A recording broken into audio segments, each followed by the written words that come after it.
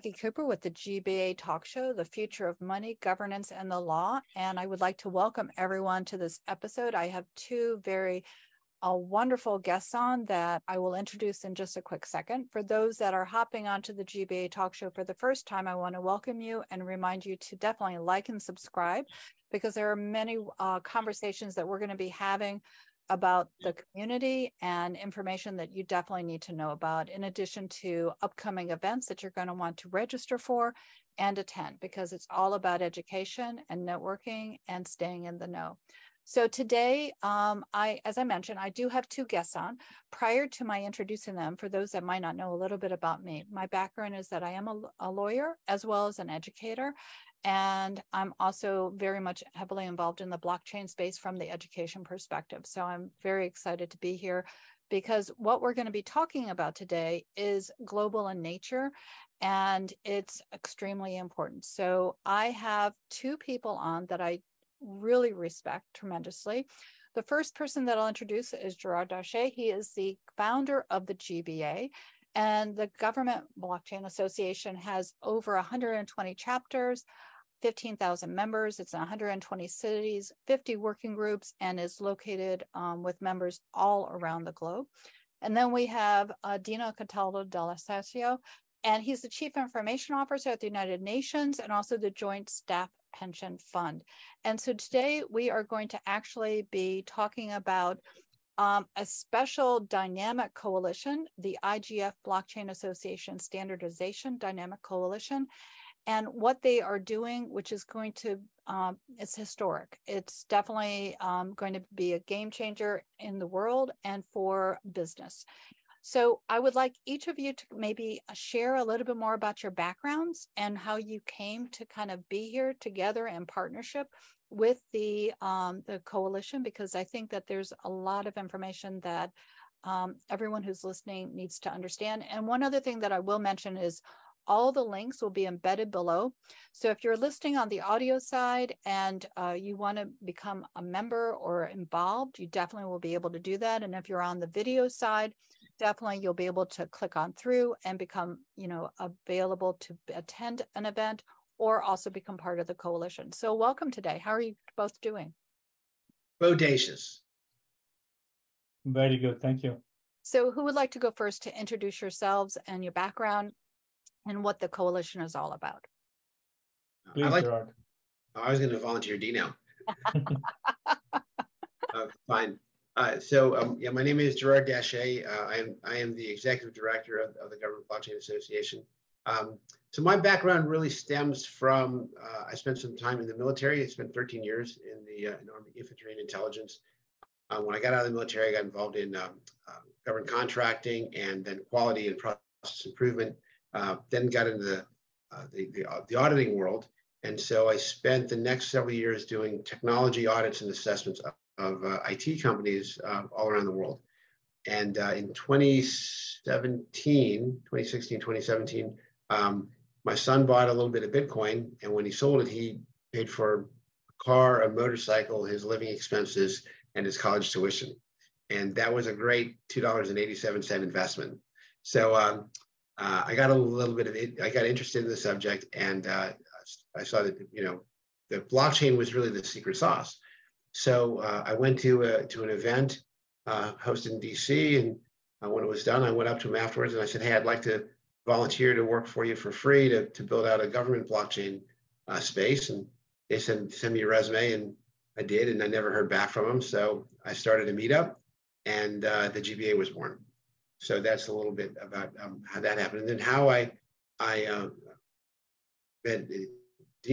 let him describe it. But what we realized going through the process was there was just a lot of work that needed to be done, and we'll talk about more of that later. But we just sort of put our head down, and we weren't really chasing the glitz or the glamour. There were a lot of people talking about Lambos and things like that. But I said, there's just some work that needs to be done, and we'll let them handle all the glitter. We're gonna just kind of do some digging. So we rolled up our sleeves, got to work, and then Dino showed up. So I'll let him tell the story from there. Thank you very much, Gerard, and thank you very much, Jacqueline, for inviting me to participate in this podcast. So my name is Dino Cataldo Del Lacio. I am the Chief Information Officer of the United Nations Joint Staff Pension Fund. I've been with the United Nations for over 22 years. My background is primarily in auditing, specifically in IT auditing. I have several years I was responsible for the IT auditing function of the United Nations. I also work in cybersecurity, and since 2017, I am the Chief Information Officer of the UN and Joint Staff Pension Fund. Just a quick disclaimer, as a staff of the United Nations, as an international civil servant, I'm speaking at this event in my personal capacity and not as an official representative of the United Nations, although we are going to talk about the United Nations related activities. So the reason why I got involved in blockchain is that when I became Chief Information Officer of the United Nations Joint Staff Pension Fund, one of the first assignment that I was given was to automate probably the only process that within the UN Pension Fund had not been touched by technology. And for almost 70 years, the Joint Staff Pension Fund had confirmed and validated on an annual basis the existence of its beneficiary retirees using a paper-based form. So the UN Pension Fund is faced with a unique challenge given by the fact that its clients are distributed across the globe in more than 192 countries. So it was always challenging to confirm that indeed the recipient of the benefits paid on a regular basis by the pension fund were indeed going to people that were still alive. And this was always a challenge because the pension fund was questioned by governing bodies, by oversight bodies, by stakeholders at large as to how the pension fund could prove that there was no fraud in this process. And of course, proving a negative is not possible. So when I was given this challenge, the only way that I thought that this could have been resolved was by designing a system that would prove a positive confirmation. Hence, the design of a system that makes use of biometrics, specifically facial recognition, and also using a blockchain to create an immutable record, an immutable evidence of all the events associated with the proof of existence of the recipient and beneficiary of the UN Pension Fund. So this application was developed during the course of approximately 3 years and went into production in January 2021, and currently is well functioning and also received a couple of awards, one of which was indeed from the Governance Blockchain Association, in addition to the one received from the United Nations Secretary General on Innovation and Sustainability. So as I mentioned, I also have a strong background in auditing. So from the early days of developing and implementing this solution, I was always keen in finding a way to demonstrate credibility, security, assurance on the solution itself. And very early, I realized that using emerging technology, unfortunately, meant that there are not yet generally accepted principles, criteria, standards, and best practices to be used in order to provide this assurance. So I started my quest in identifying whether and how there were any type of criteria or best practices that I could have used. I consulted with the ISO organization, I consulted with other professional associations, and ultimately I ended up finding the GBA and Gerard, and I saw that they were developing a blockchain maturity model, which I felt was definitely a very good start in terms of providing a technologically agnostic system to provide assurance on the blockchain solution. And joined the group, and I've been working very collaboratively with all the members, and I believe that a lot of progress has been made today vis-a-vis this tool that is the blockchain maturity model and the associated supplement in specific domain. No, I appreciate everything that you shared. So for those that don't know, would you like to share a little bit about what the mission of the IGF is, and then how the Dynamic Coalition came about? Because we're going to be talking about that. And obviously, we're also going to be talking about the blockchain maturity model as well. Yes, so indeed, in addition to pursuing, if you will, initiatives from subject matter experts outside the United Nations, such as those that collaborated with the Government Blockchain Association, which also is a non-profit organization, so therefore very much aligned with the mission and mandate of the United Nations. I also started to engage with initiatives within the United Nations system at large. One of which, I believe, one of the most representative is indeed the IGF, that stands for Internet Governance Forum, which is a forum that has been taking place for the last 18 years after the proceedings of the World Summit on Information Society. And the purpose of this forum, indeed, as the title indicates, is to bring together representatives from all parties, all sides of society, whether it's a member states, whether it's professional association, whether it's the technical community, whether it's academia, whether it's a non-government organization, and indeed in this forum to have a structured debate on the internet and on the use of internet, on the access of internet, on the security risk and potential offered by the internet.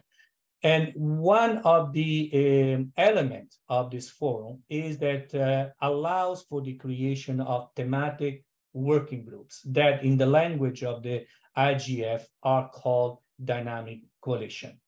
So I advocated for the creation, for the establishment of a specific Dynamic Coalition focused on blockchain assurance and standardization, with the assistance, with the support, with the hosting of the GBA that volunteer to provide, for example, documentation, expertise, materials, and also its own set of tools and document for the purpose of supporting this debate and this dialogue.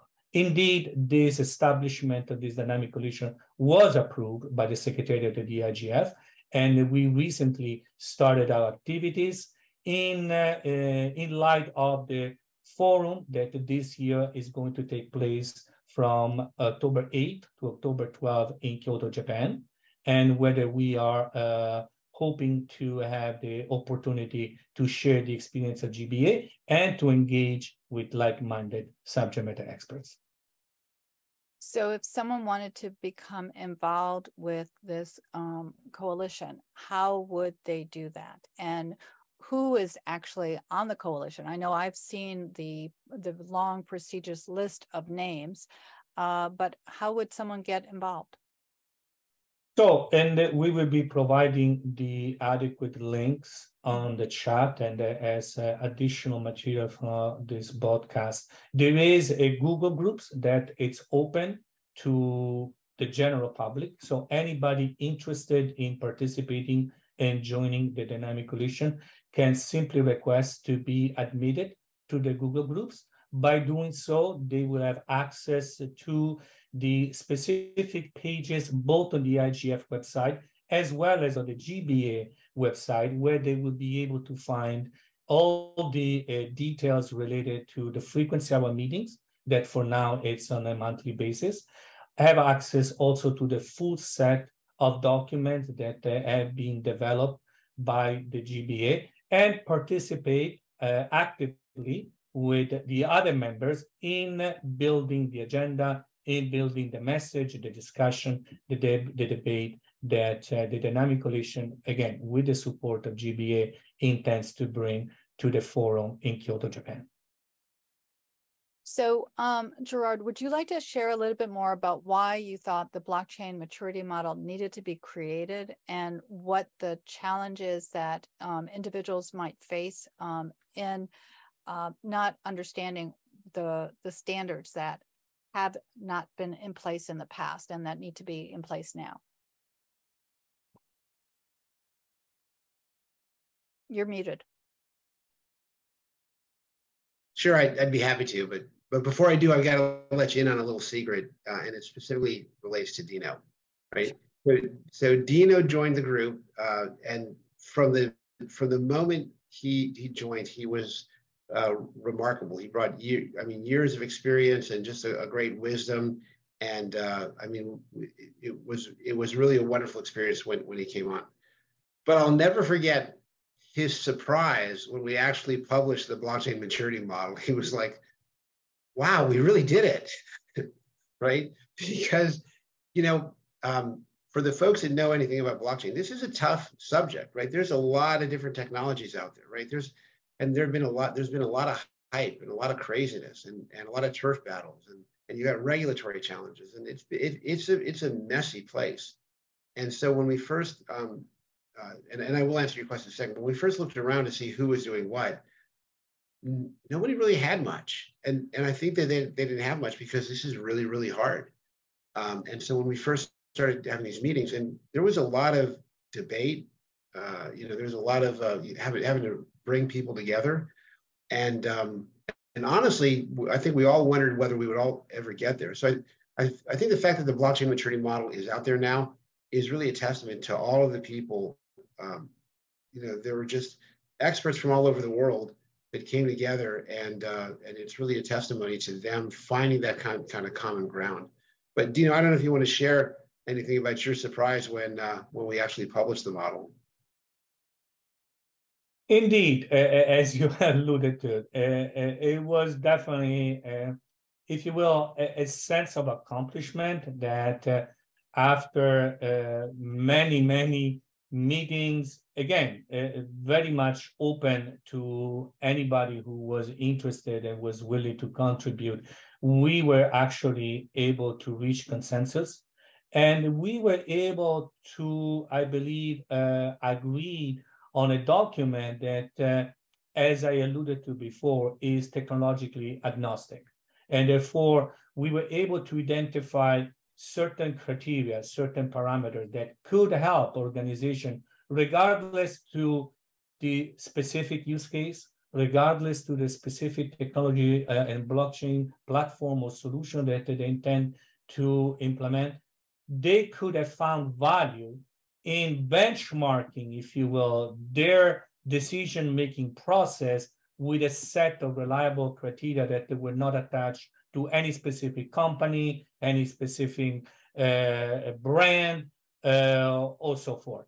And therefore, yes, it was really, I think, a great accomplishment that demonstrated, I think, the commitment of all the parties involved. So, Jackie, I'll go ahead and answer your question. So as we talked about before, we've got all these different working groups. And one of the working groups, the standards working group, as they looked around, they said, governments and enterprises around the world are going to be acquiring blockchain solutions. The problem is they don't have the knowledge or framework to know a good one from a bad one. And from 2017 to 2022, right, probably, this isn't scientific, it's my kind of back of the napkin guess, but probably about 75% of those blockchain projects failed, right, for a whole variety of reasons. And so acquisition folks, investors, grant writers, they need to be able to separate the wheat from the chaff, right? And people that were building solutions need some kind of roadmap to make sure that they didn't run off the rails either. So that was initially the problem that we tried to solve. And so we looked at it and we said, well, okay, what are the characteristics that a blockchain that's going to be trusted needs to have? And we came up with 11, right? Distribution, governance, decentralized security, all kinds of different characteristics. And then we said, okay, well, when we look at these different 11 elements, what are the levels of maturity? So is the solution mature enough for research and development funding? Is it mature enough to go into proof of concept? How about to be deployed into production? Can it go into an enterprise rollout or a public or global rollout? Because the industry is so young, a lot of people are really at those lower levels, right? And so if we built a model where the bar was so high that you could never get there, you would never get there, right? So we said, listen, we need to create, a baby step, a walkthrough. And then what we did is we looked at each of these 11 characteristics. We came up with sort of general themes at each level. And then we said, okay, does this work for Bitcoin? Does it work for Ethereum? Does it work for Hashgraph? Does it work for IOTA? Does it work for Algorand? Does it, we looked at it from Cardano, from all of the different perspectives. And then we were shocked to learn that there were so many different engineering approaches, so many different ways that people were solving problems. 95% of people in the blockchain community thinks that there's like the Bitcoin way of doing it, right? The proof of work, and there's proof of stake. And that's it. And what they're missing is there's an incredible amount of innovation, but those people with the innovations can't get ever to the funding because they're just lumped in the same category as FTX or something other. There's no differentiation. So, and then as we were building, we realized another thing, and that is that some requirements for blockchain solutions differ depending on the domain. So, for example, if you're doing identity management in a banking financial services context, you have to do AML KYC, right? Anti-money laundering, know your customer. The law requires it. But if you're doing a blockchain for a voting or election system, you have to have permanent separability between the voter and the vote. In other words, anonymity is a legal requirement. The law treats those two different types of applications very, very different. So then in addition to the core requirements of all blockchain solutions, we started building industry-specific supplements for voting and elections, for healthcare, for all sorts of different supply chain, all sorts of different artificial intelligence, right? And then we said, well, we got to train people. We built an assessment framework. So these are the requirements for performing assessment.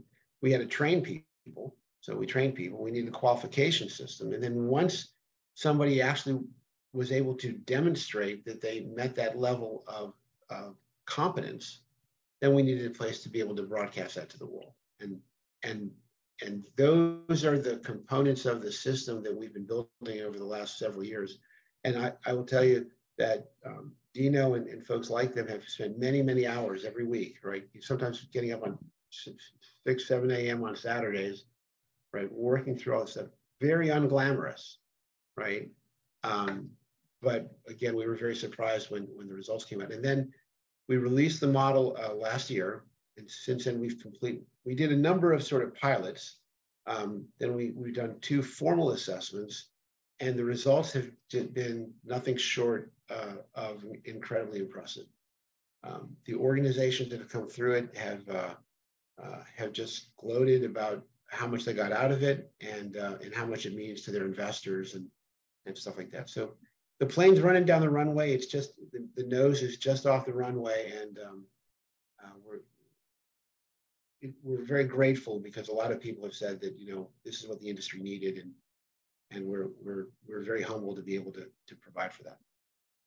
I did go through the training, and it was very well modeled, and also educational for me as well.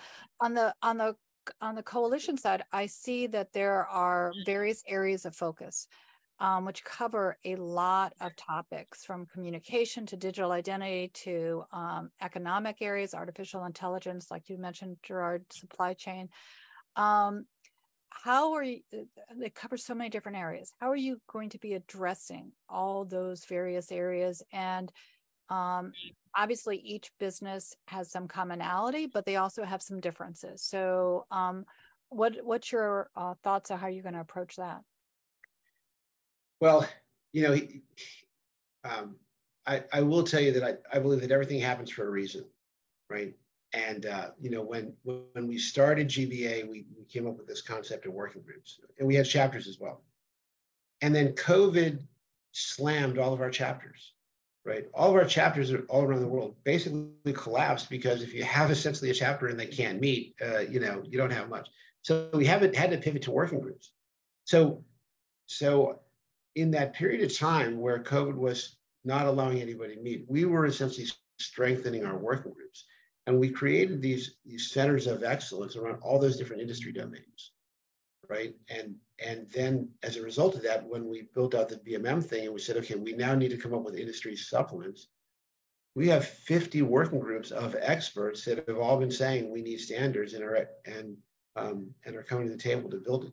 So, I believe that, everything happens for a reason. And I think that at least God, smiled on us. And while all of those problems were happening, we were sort of being positioned. And even with our, my background and the people together, I just really feel like we were at the right place at the right time with the right task. And it's, we just have to continue to do the right thing. So even though the name for the GBA is government, I know that there are many organizations that are members within the GBA and a lot of different players within the working groups. Do you want to talk about the diversity of the professionalism that's behind the working groups? Because again, you were mentioning that the blockchain maturity model was created, based upon the needs that were expressed by these individuals. It's not just governments. There were others within the profession as well. Well, I tell you what, the word chaos comes to mind, right? Because we have people in the GBA that are Bitcoin maximalists. They love everything Bitcoin. And we have other people that believe that Bitcoin is the scourge of the earth and is going to destroy the planet, right? We've got competitors in there with public blockchains and private permission blockchains. And so one of the things I think is the most important thing about the GBA and what part of what makes it so much of a good fit for the UN and the IGF in particular is our ethics statement. So if nobody's ever read our ethics statement, I would encourage them to do that, right? And one of the things it says in there is that we believe that blockchain is a technology that is not good or evil, but it should be used for good. And that we have members from very, very diverse perspectives, right? We've got Americans, we've got Russians and Chinese and everything in between, black, white, Christian, Muslim, Jew. I mean, and so when we talk about any subject, right? So for example, take banking. Well, banking in Islamic countries is very different than banking in Western countries, right? And so we walk into the situation recognizing we have a very global and very diverse community. And the first thing we've got to learn how to do is to let people finish their sentences and listen to other people, right? And so I believe, and so I'll just put a sort of political context for a second, right? Here in the United States, we have Republicans and Democrats, and they fight tooth and nail. One of the things I've realized is that, you've got probably 100 million Republicans, 100 million Democrats, about 100 million people the same. I've never seen any issue where 100 million people can be wrong about everything. So if you can accept the fact that if you have people on the other side, and many of which are very intelligent, and they have a position that you disagree with, right? Well, unless they're insane, there's probably some reason why they have that position. And if you'll slow down long enough to listen to them, you might find some common ground. And if we can identify the common ground, we can move forward. So I'll let Dino talk a little bit, his thoughts on the culture, but I really believe that everything that we're doing within the GBA, the standards or the technology and stuff, but it really starts with culture. It starts with what is it that you're trying to do? And if you look at the UN is really looking to foster peace, right, and a prosperous future for everyone. Right? GBA's got the same goals. We're focusing on a particular piece of it, which makes us a good fit to be a particular piece in the UN. But we're all basically trying to do the same thing. And I can't say enough about the ethics of the culture. Dino, I don't know if you want to expand on that at all. Thank you, Gerard. Yes, indeed. I think that the fact that we have been able to be part of this bigger project called UNIGF, it's exactly because there is an alignment on principles. in alignment on the fundamental core value that drive us, whether as individual, whether as part of this professional association.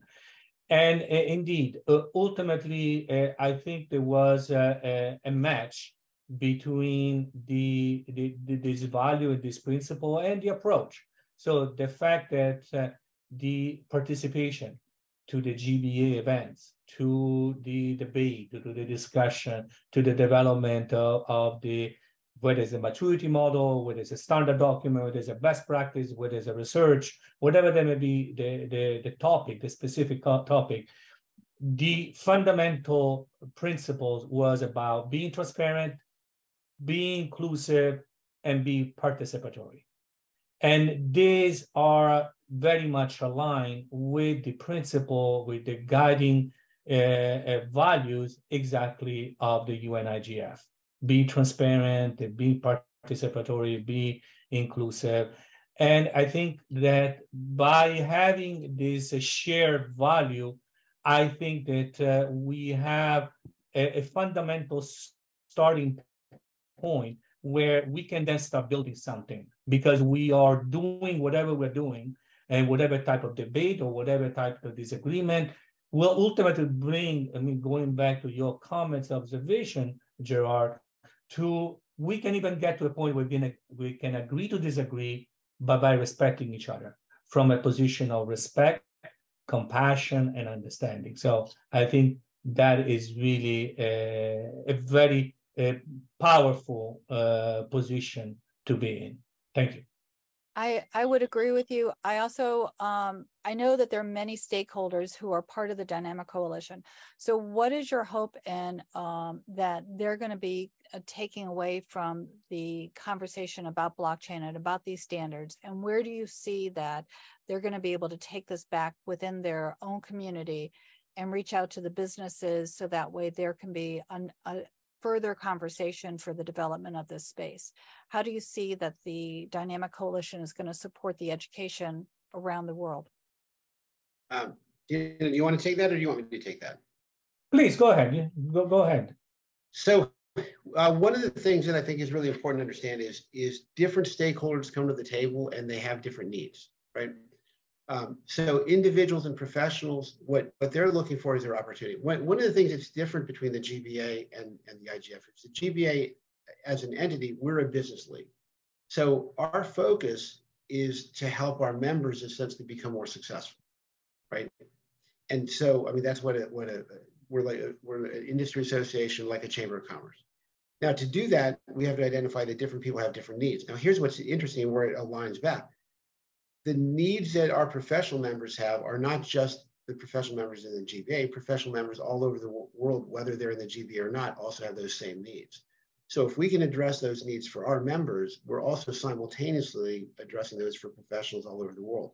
Same thing with companies, right? Same thing with governments. So for the individuals, our hope and our takeaway is that they learn enough about the technology and the governance and the management that they can develop the skills and capabilities and credentials to be able to successfully do consulting and develop solutions and be innovative and become prosperous as a professional. For solution providers, our goal is that they learn about what does it take in order to be a trusted blockchain solution, so they can build solutions that can be trusted, so that they can get the grants and they can get the investment and they can get the customers and sell their products. And for governments, our goal is that they walk away from this thing understanding that, okay, if we're going to be acquiring solutions, what are the standards that we need those people to be able to come up to, so that our citizens can trust our decisions in making those acquisitions? And whether somebody's in GBA or not doesn't matter, but we're doing that for the GBA members, and the spillover benefit is it's helping everyone in the world, which is then how we move through the Dynamic Coalition. So those are the takeaways that I'm hoping people take away. Dino, did you want to add something to that? Yes, I think that the IGF really provide the perfect platform, the perfect stage for allowing this exchange. Being so open to all stakeholders, regardless to their location in the world, regardless to their profession, regardless to their beliefs, it really contributes to a higher level of engagement. And having the ability to discuss, to contrast and compare the different approaches, the different point of views, ultimately, I believe it's a strength that it's very difficult to replicate in a smaller scale. So definitely, as Gerard alluded to before, there is a risk of chaos, but I think there is also an opportunity in being open and being willing to listen. But then, of course, it does require the ability to have some sort of approach that ultimately allows you to extract the added value of this open engagement and to capitalize on the contribution of all parties involved. And I think that is really an amazing strength for this initiative. Go ahead, Gerard. Jack, have you ever gone to a rodeo or been a bull rider? Not personally, no, but I have gone. So I think to a large degree, it's how the bull riders have to ride the bull, right? They need to hold on with strength, but they also need to be flexible and have the agility and kind of roll with it, right? And I think that it is that kind of culture and attitude where there are some things we have to be very, very firm on, and it has to do with ethics and integrity, right? But there are some things that we have to be kind of flexible with. And so we have to build that framework, right? We're very disciplined about the framework, because without that framework, the whole thing just falls apart.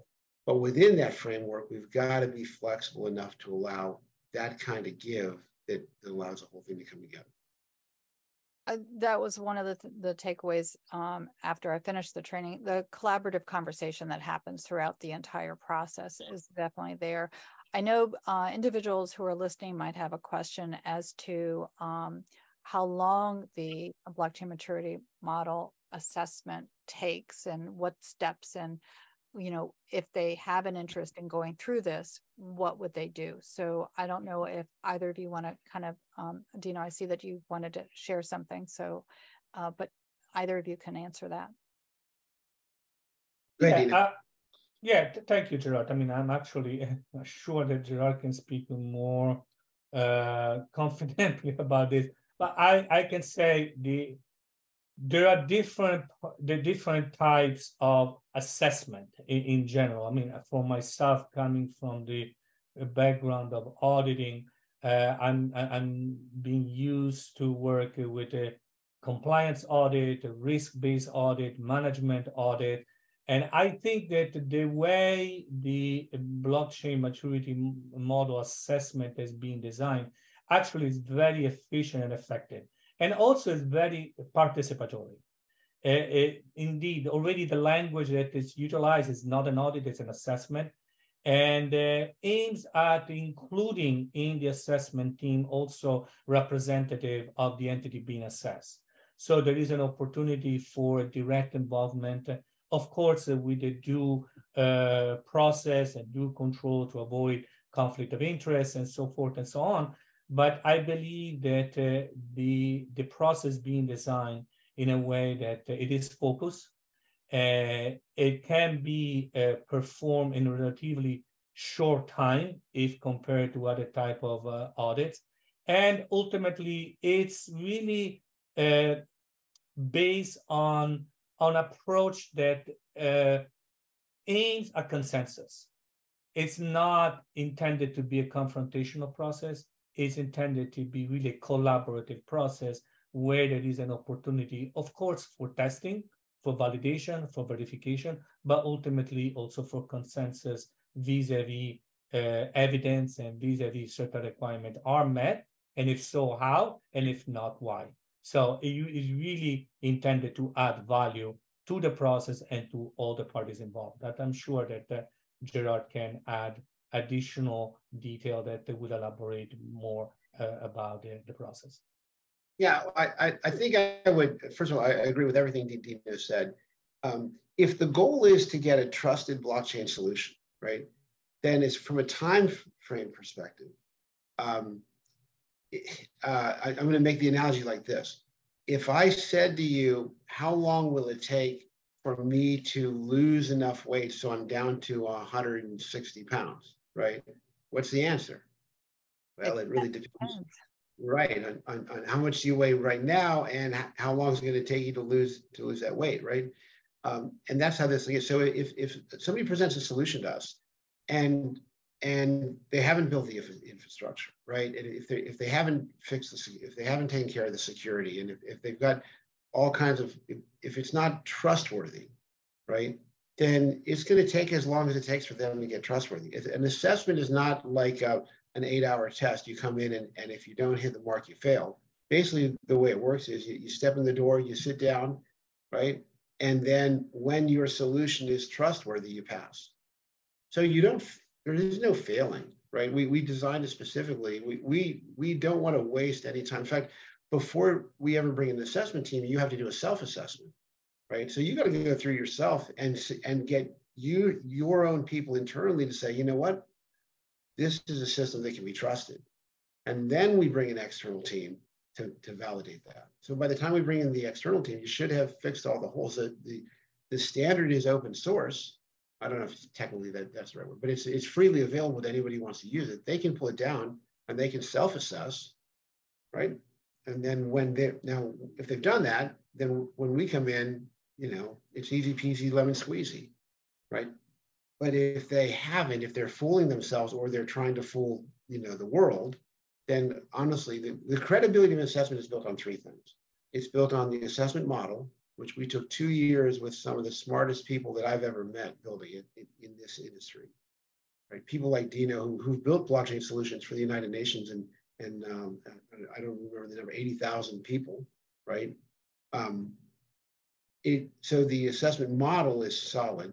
The assessment methodology has been built on ISO and CMMI, and those are assessment and audit methods that have been around for decades.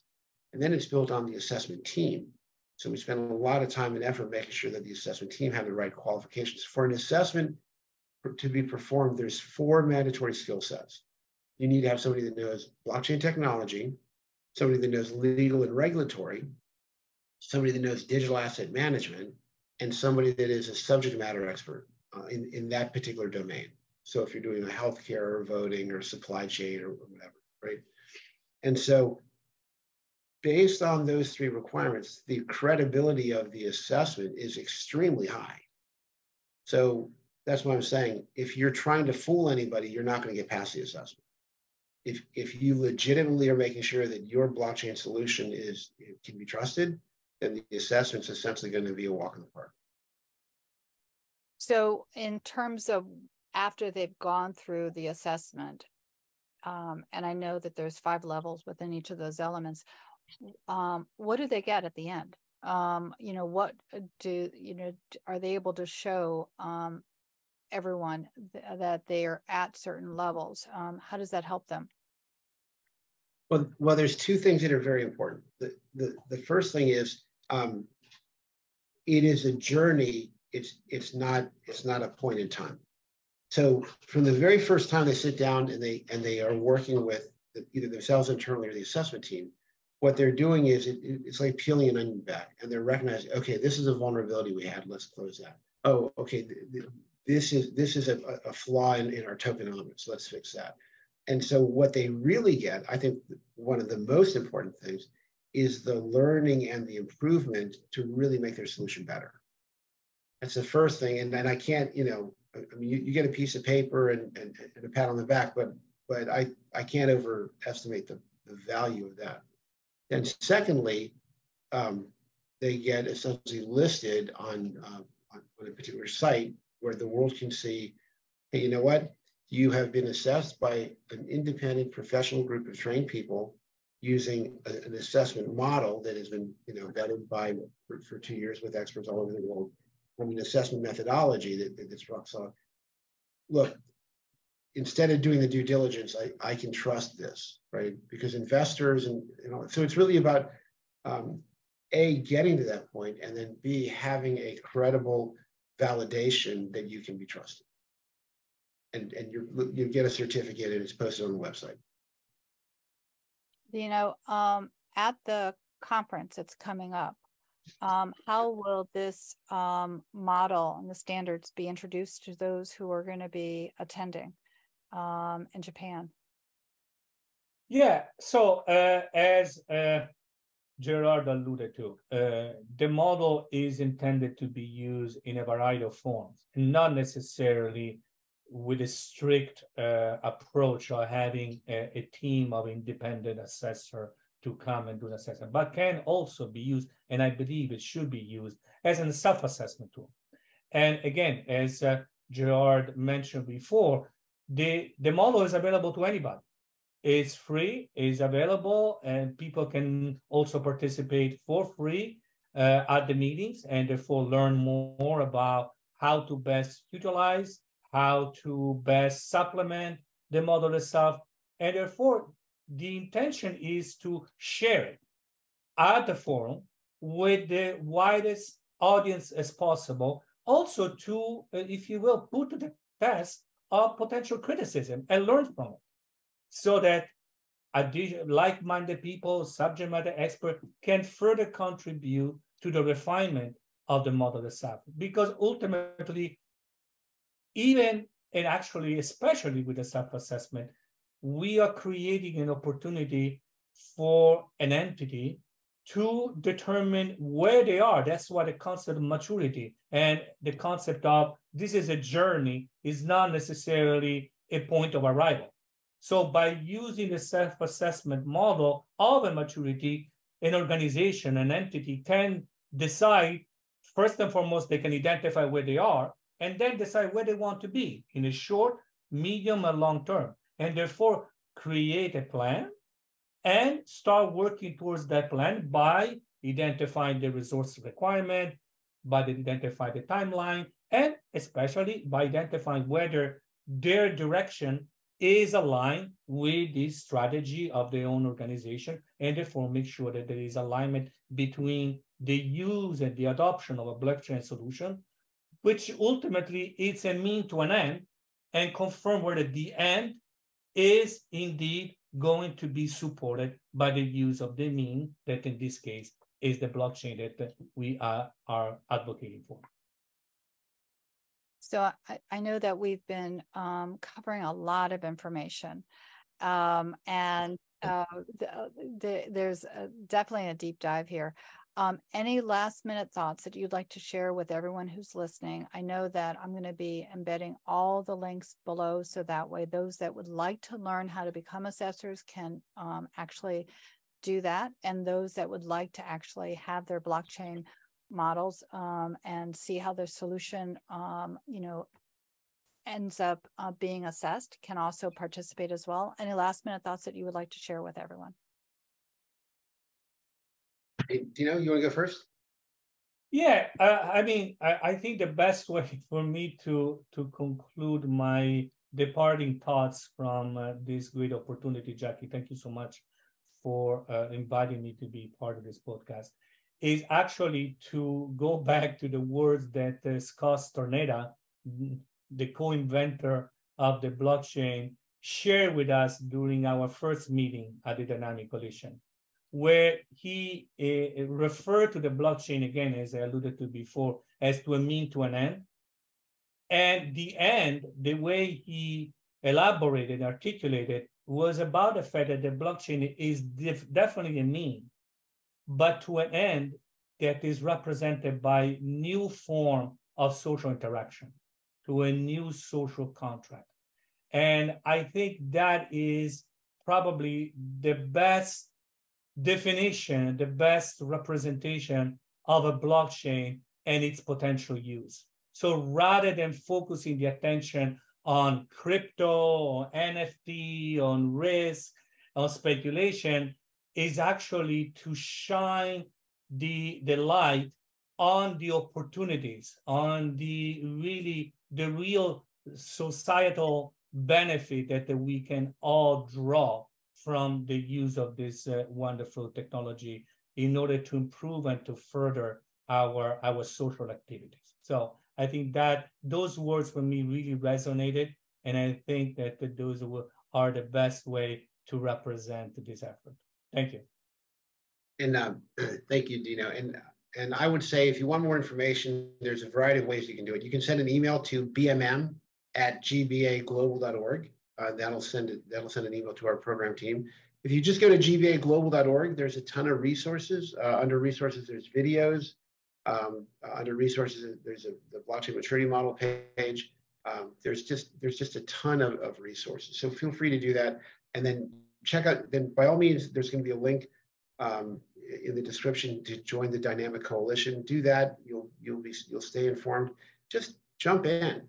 I would say just jump in, and you can figure out how cold or hot the water is a little later. But if it's boiling, you'll just jump back out, right? So. No, I definitely think that everyone needs to get started somewhere. So this is a perfect way to do it. And also, as you said, there's a lot of self-reflection that happens through this process, and it just strengthens those that go through it. So I also want to just briefly mention that we have an upcoming event. There are events all the time. So this is something that everyone is welcome to attend in Washington. It's the Blockchain and Infrastructure, the Rise of Artificial Intelligence. So again, that information will also be there as well.